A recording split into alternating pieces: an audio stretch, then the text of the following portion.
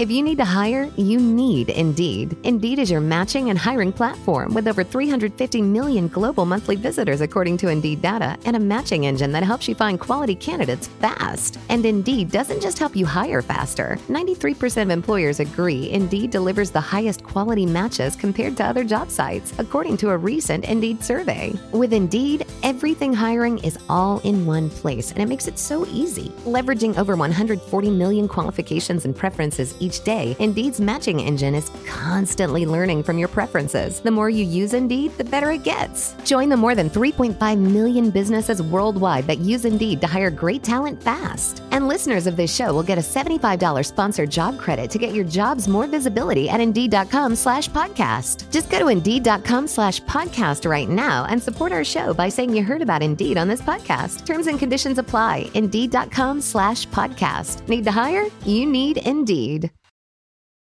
Good morning, beautiful humans. Welcome to the Shawnee Show and back to another Tuesday. We're finally back on a Tuesday grind. Sorry about the sort of instability, if you will, in the Shawnee Show posting world. We had so many NFT conferences and events. It's just been crazy, but we are back. We are back to our Tuesday rhythm. I'm so happy to be here. And I hope you guys enjoyed the episode. It's an interview with the wonderful Matt Bilinsky. If you don't follow him already, you definitely should. He's on Twitter and Instagram at Matt Bilinsky. That's MattBilinsky. You know, he is so knowledgeable when it comes to California politics and everything going down in the state. And then also on the city level, specifically with Gascon and the recall efforts that are happening right now. And we dive into all of that. You know, I was capped at 45 minutes, so I didn't really get the second hour, if you will, to dive deeper into his story and things like that, which we will definitely do the next time he is on this podcast, because I'm sure he has just a fantastic story. So I kept it to things that I thought were really relevant to California politics and what's happening now. We also touched on Leah Thomas a little bit, the NCAA, and then we did as well discuss Hunter Biden's laptop, which is a pretty crazy story that's kind of going unnoticed right now. So we cover a few different areas. You know, we had a part of the conversation which dove into police brutality and some of the things that came up last year during some of the protests and things like that. And, you know, I don't disagree with Matt by any means. I mean, there was an area where I pushed back and you'll hear me talking about that. But I also just agree with perhaps more factors at play. So while I don't necessarily disagree with him, I don't think that that's all there is to the story. And I would have loved to have gone deeper on that and pushed back harder on that, but we just didn't have enough time. But, you know, I still think it was a very well-rounded conversation, and I loved hearing his takes. And I mean, listen, state politics, they were boring for most people until the pandemic hit. And then we realized, hot damn, I mean, these people run our lives more so than the federal level. Especially when it comes to just day-to-day living and things like that. I mean, we saw that. It was very, very clear during the pandemic just how much power our individual states, and then even more so, our individual cities have on our day-to-day livelihoods. And I am excited at the prospect of being able to change that, being able to get more involved in that, and also being able to help people get educated on what's happening on the state level, specifically when it comes to California, because obviously I live here and quite frankly, I am sick of this shit. I don't know about you guys, but I think a lot of people are. And, you know, we're seeing this massive exodus to Texas and to Florida and to Nevada. And I mean, listen, the property prices in Nevada and as well as the zero income tax at the state level is very, very, very enticing to me. Don't get me wrong. But you know, I am in California right now, and I do plan on being in LA for at least the foreseeable next few years. And so why not try and make it better? So, you know, with 45 minutes, although I think we went to like an hour, I really wanted to get across the information that was really relevant and that was important to being able to actually make some actionable changes within this state and within this city. So we touch on all of that. And something that he has been discussing nonstop, whether on his profile pages or also on here on this podcast or even on his podcast, The Prevailing Narrative, is the recall efforts for Gascon and what we can do to get behind those efforts. And I think that's really the biggest and most tangible takeaway from this episode. So I hope you guys enjoy. And yeah, leave your comments. You know, I'll probably do another suggestion box episode soon. So if you guys have something you want me to discuss, please DM it to me, drop it anywhere on any of my socials. I will check all of them and I will get back to you. You can also always email me at podcast@shawneeshow.com. All right, enjoy the episode and make sure to follow Matt.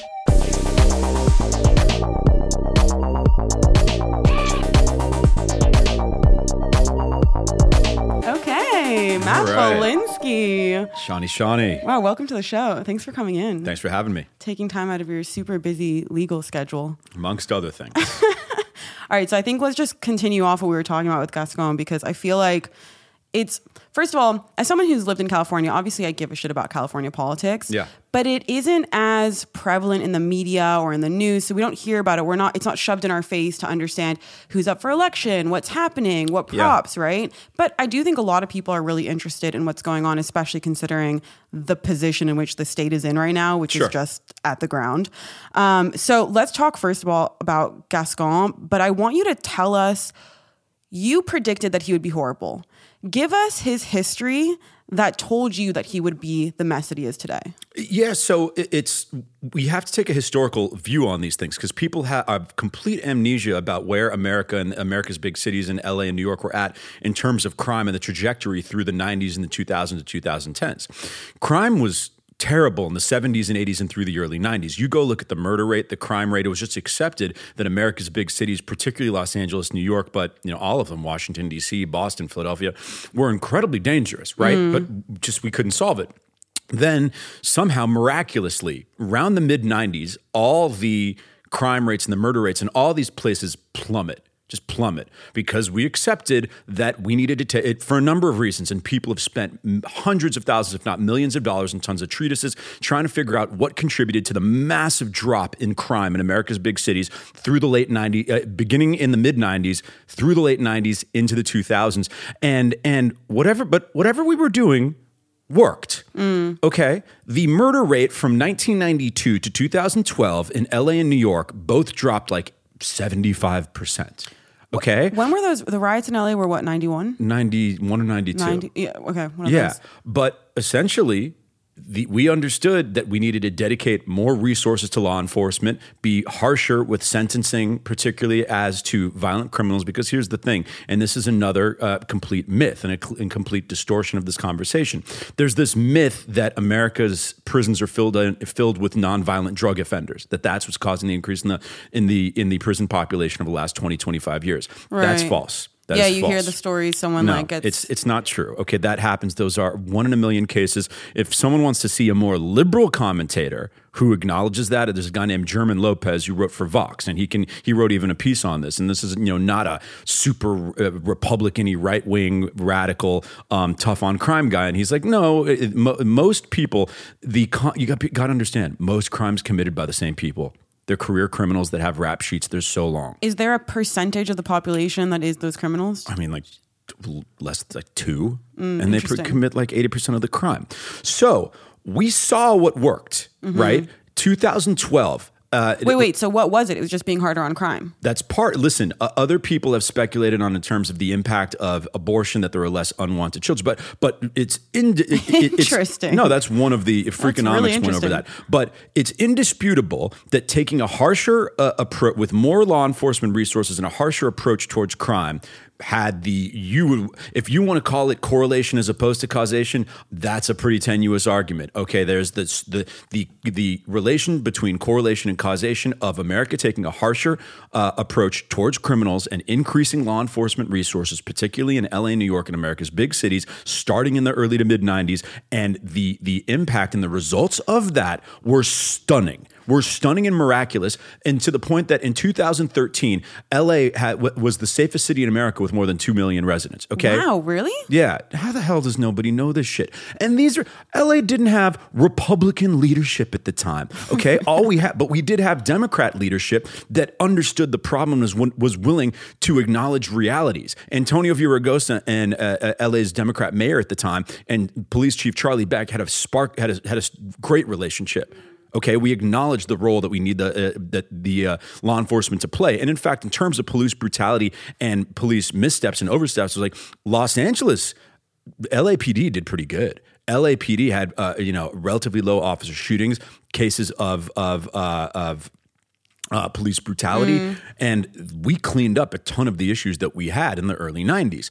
And then you've got a guy like Gascon who continually is referring to this as the broken approaches that don't work. This is the first thing that caught my eye about him. He's always referring to the tactics and approaches that got us a 70 to 75% drop in the murder rate. And he always uses these incredibly disingenuous, dishonest framings that trying to essentially guilt people, aspirational people or people in higher income areas, that it's just that these spoiled brats who don't want to, be invaded by people from lower income areas, but that completely and utterly ignores that the reduction in crime was more beneficial to people in lower income neighborhoods because they had to deal with more crime. Well, of course. Yeah. Oh, you say of course, but he wants you to believe otherwise. Well, okay, yeah, but we're not going to go with their rationale because they're just clearly irrational. Yeah. But talk to me about because I want people to understand why you were so anti-Gascon before he took office, because people can see it now. Yeah. But there weren't really people discussing this before. But he has a history of destroying cities, right? Yeah. So talk us through that.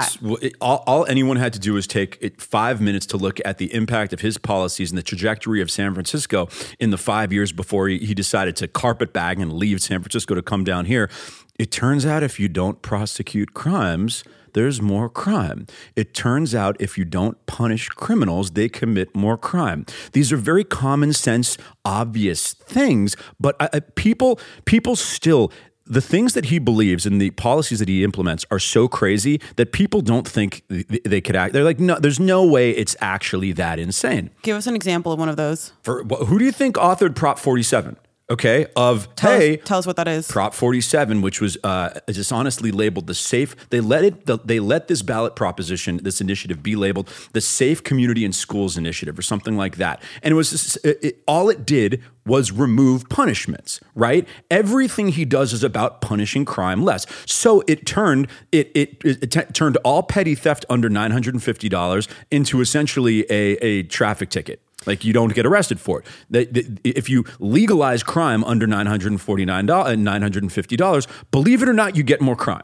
Right. Everybody was just going into Walgreens and wiping them out. More or less, right? And people have to, that's just a for instance. He let it also the thesis was that the prisons were too packed, and thus it would benefit society. Tax less, it would reduce budgetary resources, and it would be better for society if we let a bunch of people out of prison, provided they weren't rapists and murderers. Well, believe it or not people who are criminals who aren't just rapists or murderers also many times have bad intentions and also wish to commit more crimes. And a lot of those people it let out something like 20,000 prisoners who, either nonviolent or semi-violent. Was this before COVID? Yeah, this is 2014 to 2015. They let out how many during that time? There's something like 20,000, maybe more. And these were people, they didn't just let them out. It was a reduction in sentencing. But once again, these people were sentenced to how long they were sentenced for good reasons, okay? Okay, so all the people who got, all the policies that he's implementing now on releasing people from jail, the reasoning being is this overcrowded idea, right? But were the jails actually overcrowded? But there's no such thing as overcrowded, right? Because how many people should be incarcerated should be a reflection of how many people commit crime. Well, I just mean physically, space to prisoner. Okay, not really, and maybe a little bit, but go build another prison. Okay, you can transfer prisoners to other jails within LA County. What happened to that jail in downtown? The one that they closed down and they just sort of released everybody? Yeah, I'd have to look into that. But the general thesis is, and once again, this gets back, you said they use this terminology like mass incarceration or overcrowded prisons. There's no such thing as mass incarceration or minimal incarceration. Incarceration should be a function of how many people commit crimes, period. If a lot of people commit crimes, then a lot of people need to be in jail. If not a lot of people commit crimes, then not a lot of people should be in jail. Right. Okay? That's the function of it, right? We shouldn't just put less people in jail and then claim that now less people are committing crimes. One or the, and we have to accept, and they always try to they try to dishonestly label the prison population as a failure of the system as opposed to a necessary component in regards to how many people want to commit crimes. Unfortunately, there are more people in the city of Los Angeles who wish to commit crimes. There's more criminality than there is in fucking Denmark. We're not Denmark. No way. Yeah. Shocking so up. instead of trying to map the kind of the social customs and norms or the criminal justice system of a country that has so many different characteristics, like the Scandinavian countries, you have the number one priority has to be to protect innocent citizens. That's the number one priority. Everything else it flows from that. Is a downstream impact of that. If there's a high prison population, it's because you needed to incarcerate a number of people who wish to harm innocent people or commit property crimes in order to deter them, punish them, whatnot. Okay, that's the number one priority, not having a low prison population. So Gascon was doing this in San Francisco and clearly destroyed the city. Yeah. And who took over for him? His predecessor? Yeah, Chesa Boudin, who's very much a protege of Gascon, comes from even more radical. And it all comes down to one, niche funding sources, and two, that nobody participates in these elections. And Boudin won his election with something like 13% of overall San Francisco voters. Nobody fucking voted. Nobody pays attention to this shit. Yeah. I mean, I agree. I don't think anybody really has been paying attention to really state government, city governments until COVID, because that's then who determined what our livelihoods were going to look like. Yes. So it became a bigger deal. And I think also in California, this whole crime situation is just a huge We saw it problem. all percolating. We saw it all percolating before COVID. And even if Gascon wants to dismiss some of his, you're right, it's not entirely Gascon, but we cannot have given the other dynamics, we cannot have a person like him in power during this period. We have to have the exact opposite of him. So how much of the defund the police sort of campaign and everything that was going on then factors into what's happening now? Like, have they actually defunded the Los Angeles Police Department? They've defunded the sheriff's department. Okay. Absolutely, yeah. To what levels? How severe has it? I mean, there's, once again, it's you can't look at it as a silo. You have to fund it or defund it or match it to the levels of criminality. Right, according to what we need. Which is like in 1992, we needed higher police budgets, right? And we needed more officers, and we needed to take one approach.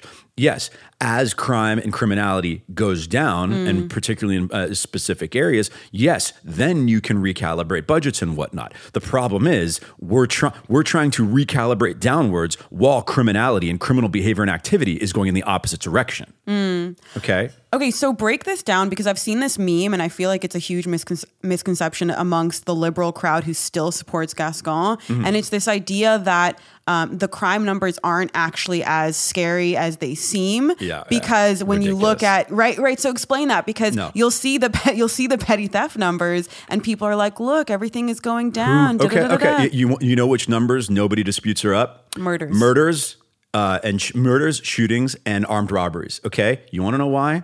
Those crimes always get reported. You know what doesn't always get reported? Someone stuck me up for $20 on the street, or someone robbed a convenience store, okay? And another thing, yes, Gascon is beyond his stated directives. Yes, the other facets of law enforcement and criminal justice in the city know that he's not going to prosecute a bunch of this stuff, so they didn't even bother. There's a bunch of home invasions, trespassing, and I wouldn't say petty thefts, but relatively low thefts that don't get reported because the cops just show up and says, sorry, there's nothing we can do. We know nothing is going to be done about this. Okay. So what can you not hide? You can't hide murder. You can't hide.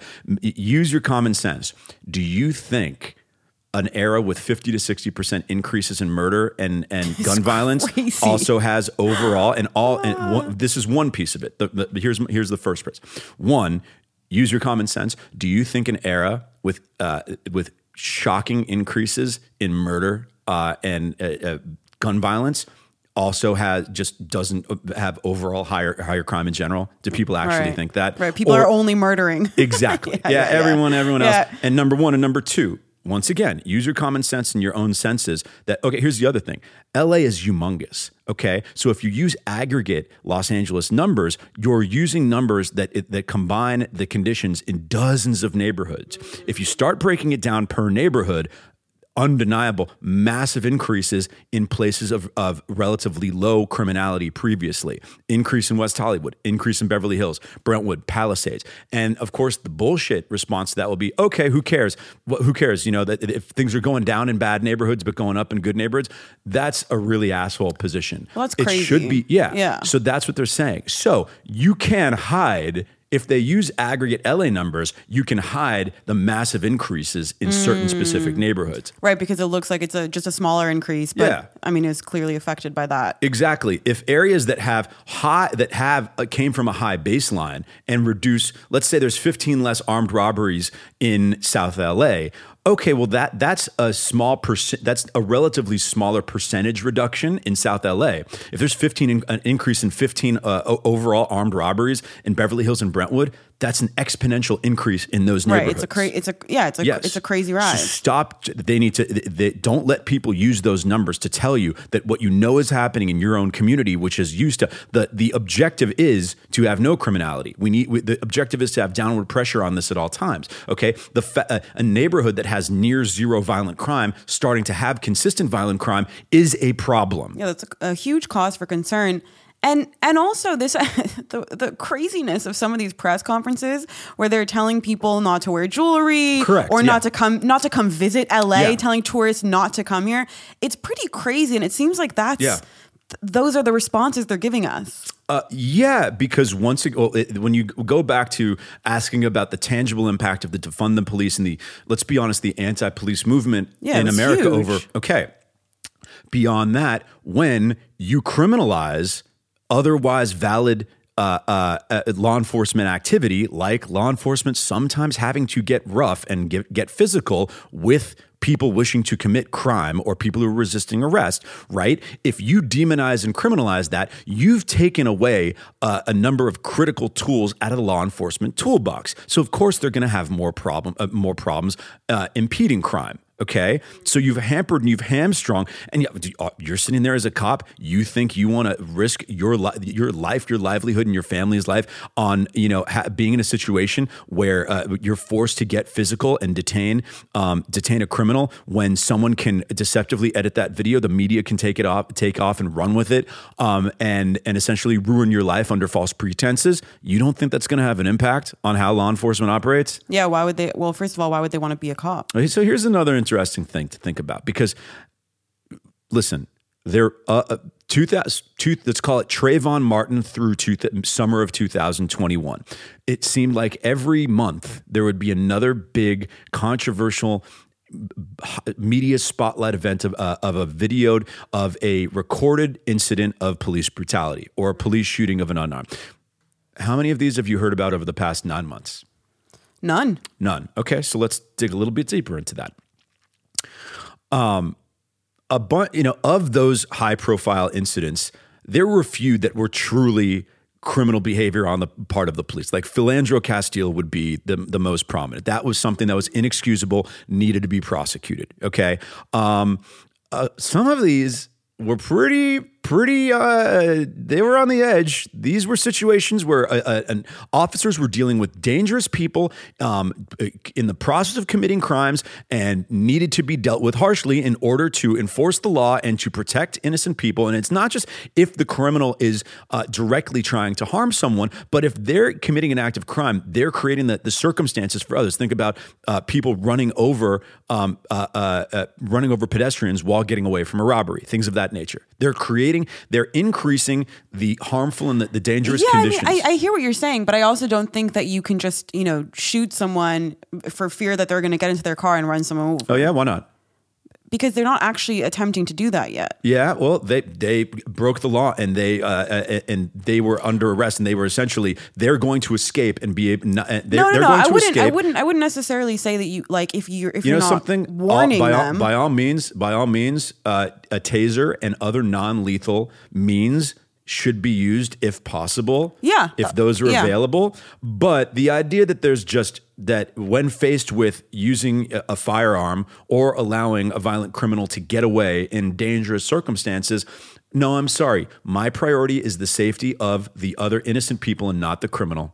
I agree. I just don't like the idea of speculating what this person is going to do and that being the reason. I think the fact that they're running away from a dangerous crime is reason enough. Yeah, but that's part you know of it. What I mean? But that's part of it. One with that, they're intricately like one is what they've just done. I get it, which is fact. I get it, but once again, police procedure and what we know about crime, we didn't just pull it out of our ass last week. The reason that these procedures are in place and that we take a certain approach to crime is because we understand what the risks and harms of criminals fleeing, whether on using a vehicle or a motorcycle or on foot. We understand that because we have decades and decades of data and use cases to inform our policies and our approach.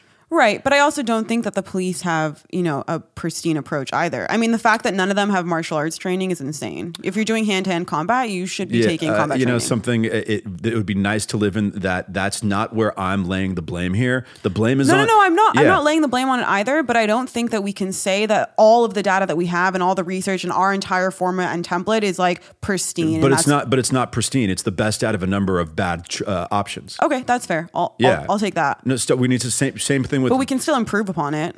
But that's it. You continually tweak it, right? Right. And part of what informs that tweaking are things like understanding that the criminals fleeing in getaway cars create danger for innocent bystanders. All right. I'll give you that one. That informs the approach. I'll give you that one. How? So do you feel so like? Let's go back to what in terms of these high-profile shootings. There was the Jacob Blake incident. Which one was that one? This was the individual was shot while he was in a confrontation with the mother of his children. Turns out that he was trying to kidnap the kids, had a knife in his hand. The cop tried to use non-lethal force to subdue him. He was unable to be subdued, and Jacob Blake was shot and, in fact, not killed. He survived, but he's in a wheelchair. So incidents like that were completely distorted and mischaracterized by the media. And if you're a cop who did everything, if you're a cop and you're seeing that the public sentiment has labeled you, the cop, the bad guy in that situation, of course that's going to have an impact on policing. So the Jacob Blake incident was one where it's also a traumatic experience for the cop to be in a fight like that and then to have all the blame put on them. It's not like a simple, this is just part of their job. It's a really intense job. Everybody pretends this job is easy. Yeah. This job is hard. You wouldn't last. The people criticizing these people wouldn't last a goddamn day. I would not last a day. Okay, so the Jacob Blake shooting was one where people started to perk their ears up and say, are we going too far? Are we just starting to instinctually react negatively to any cop shooting, even if it was probably justified? But people didn't really voice their concerns. Then last year, I forget when last year, but I think it was kind of towards the summer, the Micaiah Bryant shooting, which was when the cop arrived on the scene, and a girl was literally swinging a knife at another girl, and the cop used lethal force and shot them while she was in the swinging motion with a knife. And then the activist class and the the anti-police or the defund the police movement and all the usual suspects could not believe and were trying to do it again. They were trying to label this as another instance of police brutality and irresponsible law enforcement. And that's when people kind of were like, no, this one went too far. He literally saved another girl's life. You literally had people on social media saying, what? Knife fights are just part of being a teenager. And people were just like, oh, you didn't see this? Knife fights are part of being a teenager? Wait. Shawnee, shut up. I did not see. I mean, listen, I like comment sections, but I don't always go through the rabbit hole. No. This isn't comment sections. There were the usual suspects in liberal media with blue check marks saying that this is another egregious instance of police brutality, and listen, knife fights happen, et cetera, et cetera. And that was a seminal moment because it was the one where this movement, what I believe could have been a valid reform movement to highlight some of the Philandro Castile instances. Right. Reform the police would have been much better than defund the police. All right. It essentially lost its way, lost its validity, and just was in place purely to delegitimize any sort of law enforcement. And that was the moment that movement, no one wanted to say it, but everyone was like, all right, this has gone too far. This is bullshit. We can't keep on just, the cop saved a girl's life, did everything right, and you're trying, and like LeBron James even, he posted that thing on Instagram and then had to take it down. So that movement looked very stupid in response to that shooting. Since then, have you seen one high-profile police shooting? It's actually interesting. No, I haven't. And it makes sense that would be... Yeah. Now let's look at why. have we not heard of it? Have there not been any media spotlight police shootings because the police just stopped shooting shooting well, no, people? obviously not. Okay. Or is there a media and an activist apparatus in place specifically to generate these stories, and they realized that they went too far, and now that whole apparatus fell apart? Yeah, I mean, I think that there's an apparatus behind all these media fucking narratives. It's ridiculous. Sure, but I mean, isn't it quite eerie how much it perfectly lines up that since the Ma'Khia Bryant shooting, which was the one that as in they're clearly quieting far. Down and regrouping so that way they can make their next stand on whatever issue pops up. I don't know. I think they're in disarray right now, and also because they know. Look, Eric Adams getting, a Democrat, an African-American Democrat, but who is very vocally pro-police and anti-activist movement, winning in New York. Glenn Youngkin with the upset. They realize that their movement is now doing more harm than good to their political prospects. So I hear that. I think a lot of it also stems from the crime rates and what's happened. Yeah. And so they realize we actually need police. Yeah, believe it or not. But so it's interesting because what you're talking about is, the left going way too far. These issues that they take a stand on and then people kind of overcorrecting. And it sort of segues into what's happening now with Leah Thomas, because I feel like that's kind of the same sort of social pattern that we're seeing in that storyline. Could be. I mean, at least from what I've seen online. So I put an episode out about her last week, and I did like my whole spiel. Pretty similar, at least in line with your thinking, probably just in a more sensitive tone. And I got a really great response. And most people, I think, agree with that point of view. And they're being more vocal about it. Like a lot more so than when she first came on the scene. It needs to be, the absurdity of it needs to be unfortunately needs to be rubbed in people's faces. Well, so what do you think needs to happen for the NCAA to actually change their policy to make sense? It's not hard at all. You need to change your policy to what it was for the entirety of society up until about 5 years ago. But what do we need to do in order to get the NCAA to do that? Because it's pretty clear the majority opinion is... This is all... The parents are the tip of the spear. Okay, I have strangely, well, maybe not strangely, but it's interesting that a big share of my following is parents. And it's because... Really? Huge. Tons. Oh, actually, that makes sense because of COVID. With everything that was also happening. Because... This is all being legislated. All of this new little social revolution in America about crime, race, gender, all of it is most directly being legislated in schools. And the problem, and once again, based on 2012 standards, I am still a slightly left-leaning Democrat, okay? 2012 standards, that's like a century ago in political spectrum now. Correct. And the extent and the intensity of the move towards what were once considered almost laughably radical ideas around how a society should operate, that people only would, in the most ridiculous, like ultra progressive, salon magazines would even feel comfortable stating, are now being bureaucratically mandated through corporate America, through schools, and that's where the parent groups that are seeing this, because a person like me, they can just, I'm a tougher target because I speak back and I have elaborate explanations. I don't just use memes, right? You come with facts. Exactly, but a person who has my views, who doesn't have the factual grounding that I have, is an easy target. But parents are a tougher target. Parents who say, no, I don't want this.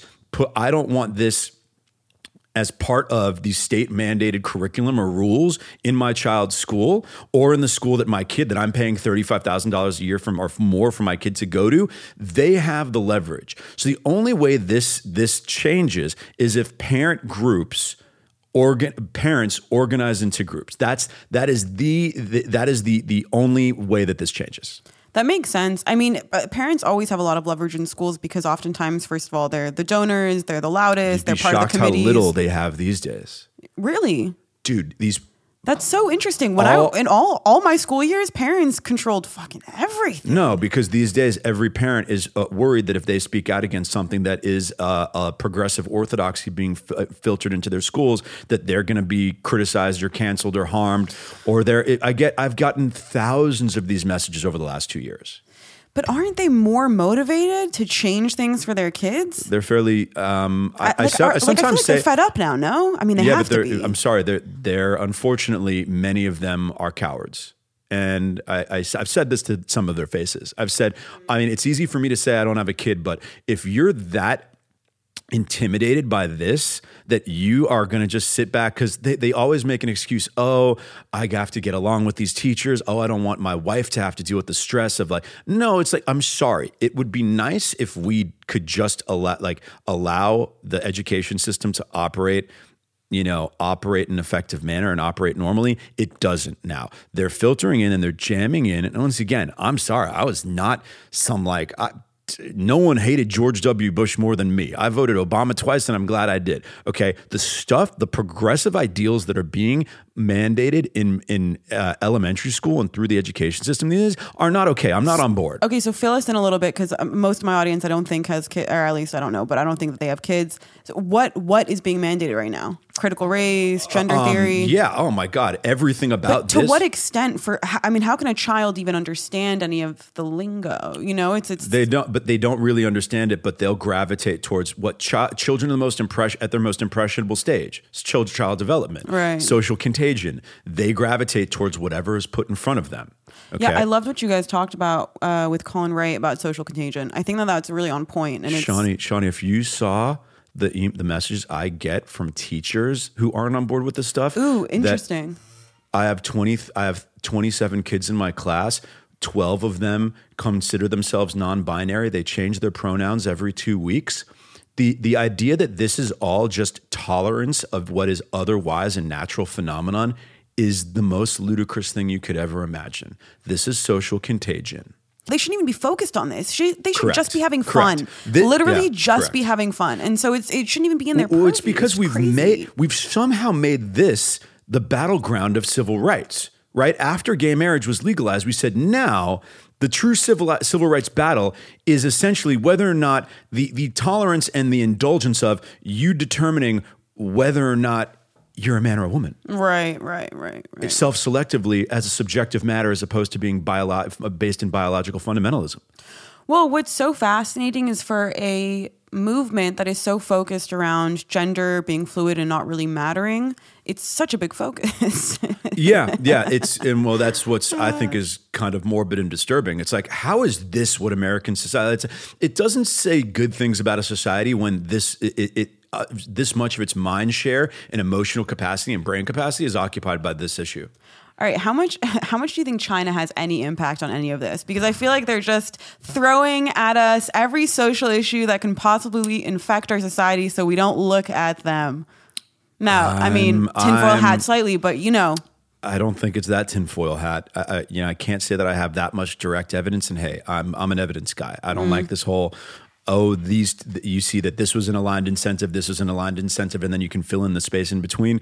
I don't like to leave it to that. I like direct evidence, but man, they know what, but our foreign adversaries know which buttons to push, and they know that what's dividing us right now and is what's sucking our attention away from more pressing concerns to nonsense is gender and is race. Yeah, absolutely. Yeah. I just see that happening nonstop. I feel like we're so easily distracted as a society. It's hilarious and it's sad and it's frustrating and it's everything and more. And, we're so easy to manipulate. And often, even I have to take myself out of situations and be like, okay, Matt said so-and-so, Joe Rogan said so-and-so, these guys said so, they all agree. Do I actually agree? Take myself out of that, do my own research. And I think it's really important, even the people who you think are free thinking, you should still think for yourself and not just listen to them.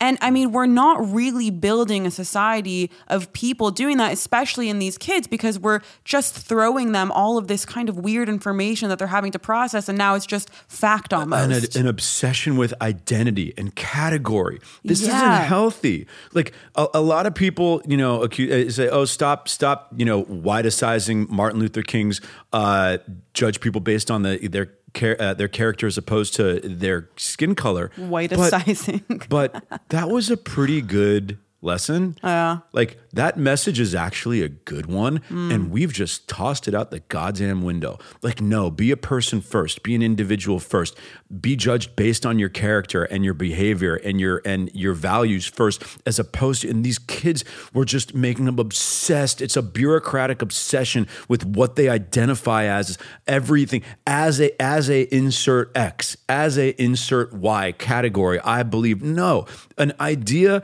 or a principle or a value exists independently of the category of the person who believes it.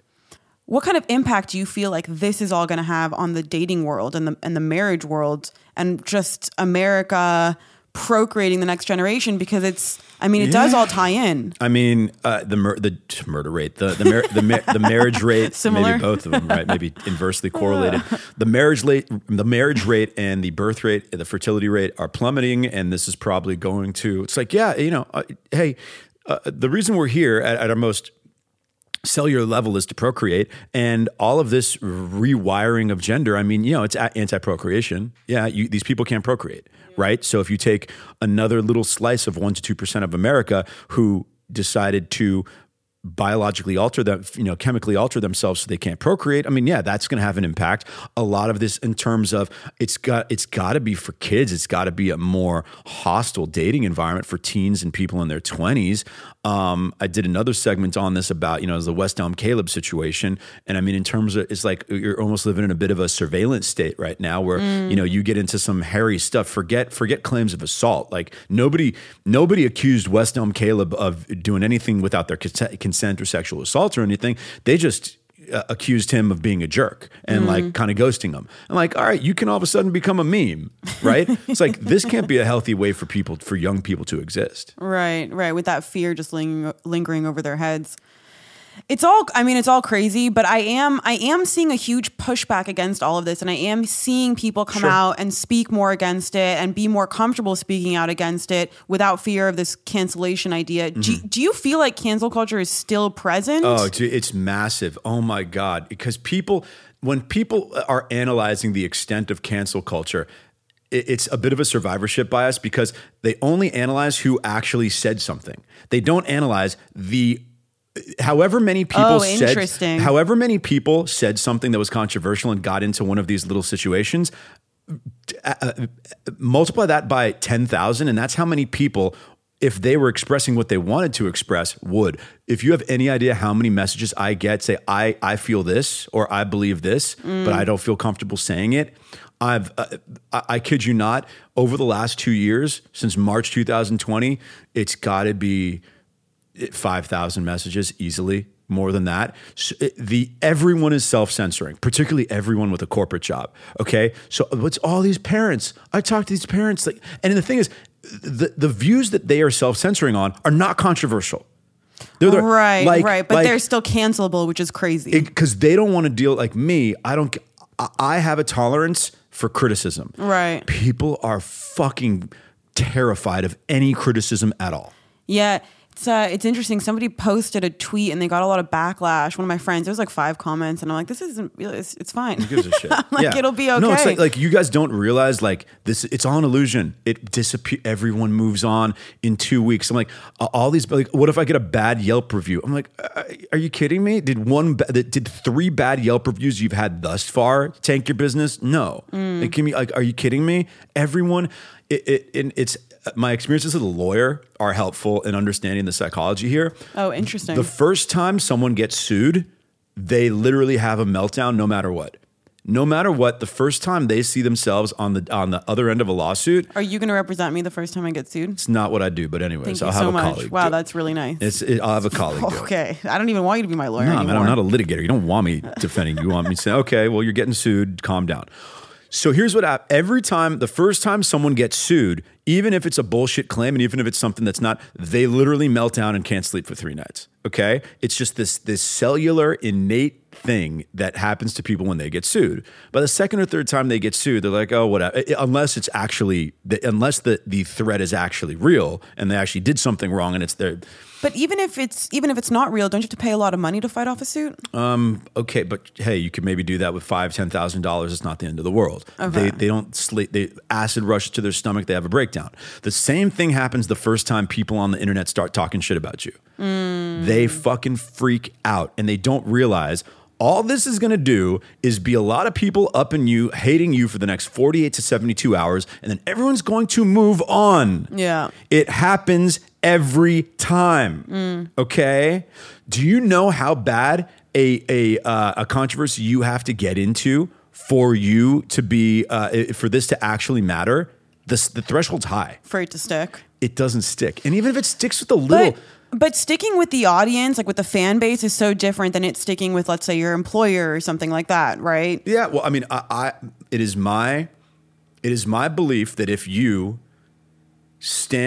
communicate clearly and unapologetically that what you're being accused of is false, usually people bend to your will. Look what happened. I mean, listen. Yeah. Ooh, Dave Portnoy style. Yeah. And here's the thing. You could say, well, Portnoy's this big, but a lot of other people in Portnoy's position wilted and bent the knee and they got fucked. Yeah. And Portnoy absolutely. said no. And the attempts at Portnoy cancellation were farts in the wind. They were the most embarrassing failures of all time. That article was ridiculous. Ask someone, could you do something 1/5 as successful as how Portnoy handled it? Yes, you can. Right.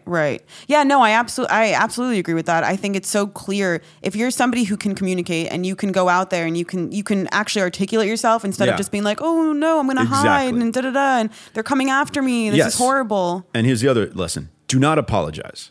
Unless it's something you actually feel deeply inside based on your own moral and ethics, you should apologize for. But the idea that you have to give this quote, Dave Portnoy didn't say, I can understand why they didn't feel that comfortable or this. No, he said, no, they literally were willing participants and enthusiastically and texted me afterwards and they're the ones who initiated and this is bullshit. He did not give them, if you give them an inch, they'll take a mile. Well, that just comes down to being honest, right? It's like you apologize if you actually want to apologize. Yes. But so often we just do things based on what we think is going to be good PR. Yeah. Okay, I know you have to wrap up soon. Yeah, you got 10 minutes. Oh, yeah? Okay, cool. Hunter Biden's laptop. I really want to talk about that because that shit is crazy and I feel like it's going so under the radar right now. Yes. Can you fill in my audience just briefly? Like, what the fuck is happening? So, I mean, here's the thing.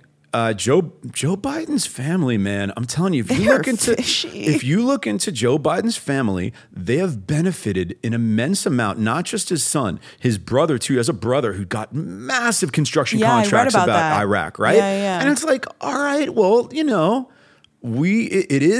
it's a relevant item to the citizens of the United States who elected this guy vice president, now president, whether or not he's operating in an ethical manner, whether or not, his family members are unfairly profiting over his positions, right? And Hunter Biden is a guy is a guy who's like, he was involved heavily in areas of the world that matter a lot to the U.S. Like there's literally Burisma. Yeah, he was on the Burisma board. And he got... What's Burisma? Burisma is a Ukrainian oil and gas company. Okay. They put Hunter Biden on the board for, I think it was either $50,000 or $80,000 a month. He has no background in this business whatsoever. So, okay, what was he on the board for?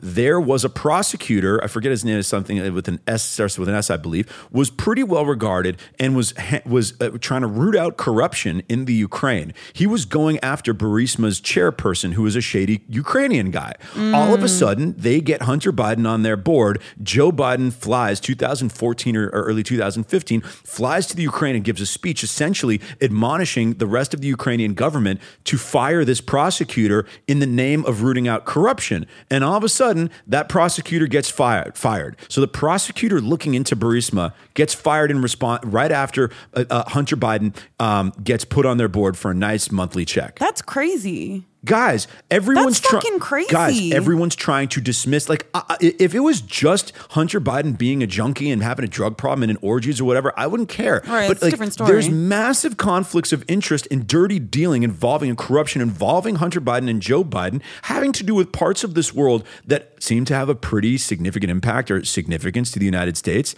He was dealing with China. Hunter Biden was on the board as big stakes with companies in China. There's one, he had a big 10% share of a Chinese energy company, was supposed to divest from what the available evidence. He hasn't divested. So, okay. So all the evidence that we have now on Hunter, do we feel like his actions were motivated by self-interest or was he working on behalf of the Biden family? Both. Both. It's pretty. I mean, do I think that Joe Biden put a business plan together and say, hey, Hunter Biden, here's what, here's the game plan that I want you to run? No, but Hunter Biden clearly was an influence peddler. Hunter Biden was a guy who had a powerful father, who had other powerful contacts, and he would continually his business was putting himself in alliance with people who wanted access to people in power that could help them out for a handy advisor fee or a share of equity. That's what he did. Right. So what kind of indisputable evidence is on the laptop that they're trying to just, cover up right however now? many emails that would just what I just described. Like there was another dinner that Hunter Biden denied that one of the Burisma people had met Joe Biden at, and there's an email from that Burisma representative saying it was a pleasure meeting your father. Wow. Yeah, things of that nature. No, and there was no. What is I understand the motivation of wanting to keep it quiet during the election because they just wanted Biden to win. But why? What's happening now? It's like the media. Because they don't want to look stupid. They don't want to acknowledge that they ran it. They ran the disinformation campaign. Listen, guys, I don't begrudge anyone for voting for Joe Biden. Donald Trump did not conduct himself in a manner that was worthy of voting for him. Okay, but.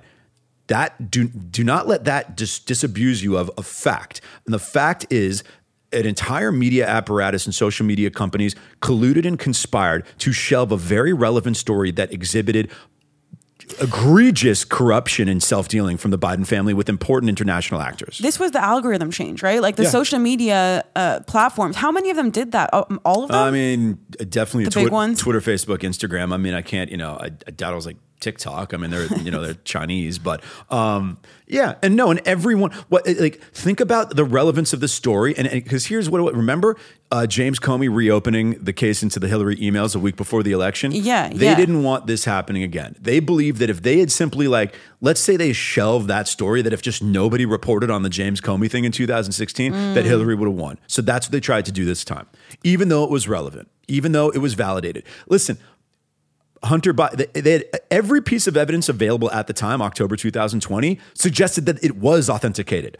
Hunter Biden's ex-business partner, Tony Bilinsky. Yeah. Oh, it was verified. Here's the thing. It was verified with counter emails, that the emails shown on the laptop were the same emails that the recipients of those emails had. Right. You can falsify an email from a laptop. You can't falsify the back email. And forth. Exactly. Yeah. You can't falsify from two. I mean, no, I know it was authenticated. I know the story was trying to be covered up. It was just so weird to me because it felt so relevant. I mean, this was direct information. The American Power Centers colluded to shelve the story. Yeah. So, okay, what's your thoughts on Biden in general in terms of his actual physical health? Like the guy feels like a robot. I mean, listen, anyone who is surprised at how much of a disaster he's been, and I liked him back in the day. When he was more alive. During the Iraq War, he was a legitimate and relatively articulate voice in opposition to the war in Iraq, at least every senator in the United States was late to the party on that one, but he was relatively early, right? And I think he was fine as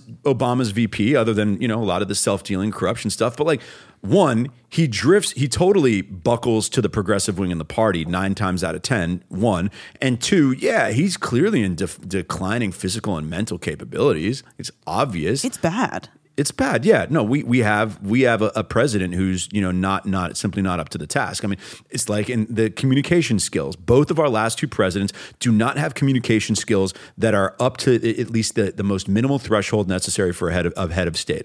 Donald Trump, because he was more interested in engaging in his fucking Trumpian antics, like the type of stuff that worked really well. They were great for a rally, for a MAGA rally. They didn't translate to the day-to-day, right? Joe Biden lacks those communication skills because he's of declining mental faculties. I just don't I don't know what they're going to do. I mean, they can't run them again. Like, it's imposble. Their approval rating is so low. And even after this war, because whether or not it was because of Joe Biden or not, the situation in Russia and the Ukraine has gone better for the Biden administration than if Russia had just steamrolled the Ukraine, took them over, and we looked weak and feckless, that would have been a worse outcome. Yet it hasn't helped his approval ratings at all. No. Well, but I also don't think that he handled it very well leading up to the actual situation. No. I mean, listen, America, without saying, I'm not going to say it's America's fault that this happened. It is not America's fault that this happened. Did we make a number of strategic missteps that enticed who we knew to be a bad actor and a risk into that risk materializing? Yeah, of course. Also, I don't think he's really doing much of this himself. He doesn't seem like he can think of any of it. No, I would disagree. He does a lot of this. Does he? I know someone very involved in his campaign who's not smart enough to lie about it. Oh, that's good to know. I mean, so he's actually in control making decisions? I mean, the thing is, he really just, and the reason his administration has been a failure is because he pretty much just recycled a bunch of. You got to understand how little a president does because there's so much to do. So much has to be handled by staff and appointments. And he appointed a lot of career politician, career bureaucrat people that were involved in the Obama. Even a couple of Republican friends of mine, they're like, yeah, I didn't dislike Obama that much. He just appointed the wrong people. And it's kind of true. And Joe Biden just went and used the same people. Okay. Victoria Nuland, Tony Blinken. Tony Blinken's a fucking idiot. Who's running our education right now? I haven't paid attention to the Department of Education. So I'm just so curious what the top level thinks about what's happening at the state level in the education system. Well, right now. You have to look at it. Goes state by state, which is just so crazy. Yeah. You're seeing the Chris Rufo curriculum transparency movements, and that's having a lot of success in red states, and we'll see it starting to. Because what is it? The anti-transparency? No, it's the pro-transparency. It's the curriculum transparency. Got it. So essentially, parents can see what's going on. The notion being that over the last 5 to 10 years, a number of progressives have overtaken the entire elementary school education system and are filtering in stuff that, once again, in 2012 would have seemed completely psychotic to even Democrats would have never even thought to try to filter into the curriculum that now are just all over the place, and that it happened while parents weren't looking. And what happened during COVID is parents were at home all day, got to take a deeper look into elementary school and high school curriculums, saw what was going on, and it horrified them. Oh, that's interesting. Yeah. It makes sense that's why it would blow it up. I mean, yeah, I do feel like parents need to understand what their kids are learning at schools. It's where they're literally becoming humans every single day. And having showing, as I talked about with Colin Wright, carting out a lesson on the genderbread man to teach 3-year-olds about gender fluidity. I've heard about that. Yeah, and that's how ridiculous. It's worse than ridiculous, repulsive. And stuff like that, or having kids on segregated playgrounds, which is happening these days, or segregated field trips, or engaging in privilege exercises based on your skin color. It's like, oh wait, okay, I'm not okay with this. Right, those privilege exercises are the ones where kids are just coming home traumatized. Yeah, and listen, like they want the response is, oh, they're not teaching critical race theory in elementary schools, and then you see a Chris Rufo tweeting out a speech from like the Detroit superintendent of schools from like 2017, literally saying like, yes, critical race theory is a critical piece of an elementary school education, and we hired this critical race theory consultant, blah blah blah, and he has tons of those. Okay, so what can we do right now, specifically in California, since that's where we are and that's what's coming up right now? What can we do with Gascon? What can we do with Newsom? Like, what are the next steps that people need to take? Gascon is very easy. Donate money to the recall effort, because they use the recall. They use the money donated to the recall effort for signature gathering purposes. The sentiment against Gascon has crossed the threshold of recall. It's purely about the elbow grease of getting signatures, and that is purely a function of money. The most direct ROI that you can get from your political dollars is money towards the Gascon recall, because it literally goes to gathering the signatures, get the signature threshold by July 6th, get it to a vote. His approval ratings are heavily underwater. He will not be easy. He will not be hard to defeat in an election. Okay. It's just about getting the signatures. Newsom, a gentleman named Mike Schellenberger, he's gotten some notoriety from being on Rogan a couple times, and he's been a fierce advocate of, once again, he's a pretty liberal guy. He's always been associated with liberal organizations, but he says the progressive approach towards homelessness and crime and addiction in California is not liberal. It's psychotic. And he's been speaking out against it, and he has decided to run as an independent against Newsom and support Mike Schellenberger. Fantastic. Okay? When is that election? That'll be in November. So check in on what Schellenberger's doing. I've been put in touch with him. I'm trying to get him on my podcast. He's a little busy right now, but I'll get him. And when's the supposed recall or the intended recall for Gascon? We need to get the signatures. We have a little over 3 months to get the signatures. Okay, signatures. Stop thinking about the election. Get your friends to sign the recall petition. Donate money, okay? I'll tell them you can. Anyone wants to reach out to me, I'll send you information. Money, signature gathering, okay? It is direct. It is a physical act. So it's just step one, then we'll figure out the next after that. I'm telling you, his approval ratings are tanked. Even his supporters, like, they don't want to come out vocally about him. Like, he's gonna. If we get the signatures, he's gonna fucking lose. So do you feel? Obviously, do you feel stronger about Gascon getting recalled than when we were going for Newsom? Listen. If anything the last 2 years have taught us is how localized these things are. If you have a DA who doesn't prosecute crime, who destroys the morale of all law enforcement in the city because they know that the 99% of people who are arrested are not going to be prosecuted, like that, it doesn't matter who the fucking governor is. It doesn't matter who the mayor is. Is San Francisco going to go after theirs as well? I mean, what's happening over there? Oh, San Francisco, they've already got the signatures. They're going to put him up for an election in June. Got it. And he's going to lose. Got it. So stop thinking it's impossible. Luckily, the active, forthright people like David Sachs and Gary Tan were some, members of the tech world who decided not to leave San Francisco. They've stayed and they said that they want effect. They put their personal funds towards the recall efforts of Chesa Boudin, and it is working. David Sachs, the guy with the podcast, right, on Colin? Yeah. He's on Barry Weiss this week. Yeah. Oh, amazing. Yeah. Okay, so it's all about the recalls right now. And I mean, I think hopefully what happens in San Francisco will give momentum to what's going to happen in LA. Absolutely. Because that will definitely be a good big push. Absolutely. People need to, we did it with Mike Bonin. The recall with Mike Bonin, technically they used some cheap tactics to disqualify a bunch of the signatures, petition signatures for his recall. So it barely missed the threshold, but it so spooked Bonin, he quit. He says he's not running for re-election. This stuff works. It's the only thing that works. You have to pressure these people because that's what's the reason it got to this point is they proceeded unopposed for the past 10 to 15 years. Right. Shock and awe that holding politicians accountable would actually hold them accountable. Yeah, wild concept. Yeah, crazy. Okay, so where can people find you? Give us the shill, the info, prevailing narrative. No doubt. Matt Bilinsky, primarily Instagram and Twitter. Both of those accounts are MattBilinsky. My podcast, The Prevailing Narrative, is available on Apple Podcasts, Spotify, iHeartRadio, wherever you get your podcasts. Releasing a new episode typically every Thursday. I'm also an attorney mostly for tech media and startup clients. If anyone wants to reach out to Shawnee and is interested in the Gascon recall, I'm actively working on that and she can put you in touch. So would love to have your support. Thank you. Thanks so much for coming on. Hopefully you'll come on another time. No doubt.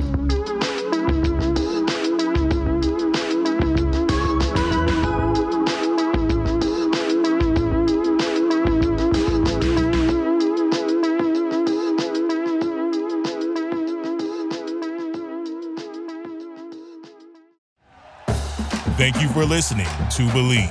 You can show support to your host by subscribing to the show and giving us a 5-star rating on your preferred platform. Check us out at Believe.com and search for BLEAV on YouTube.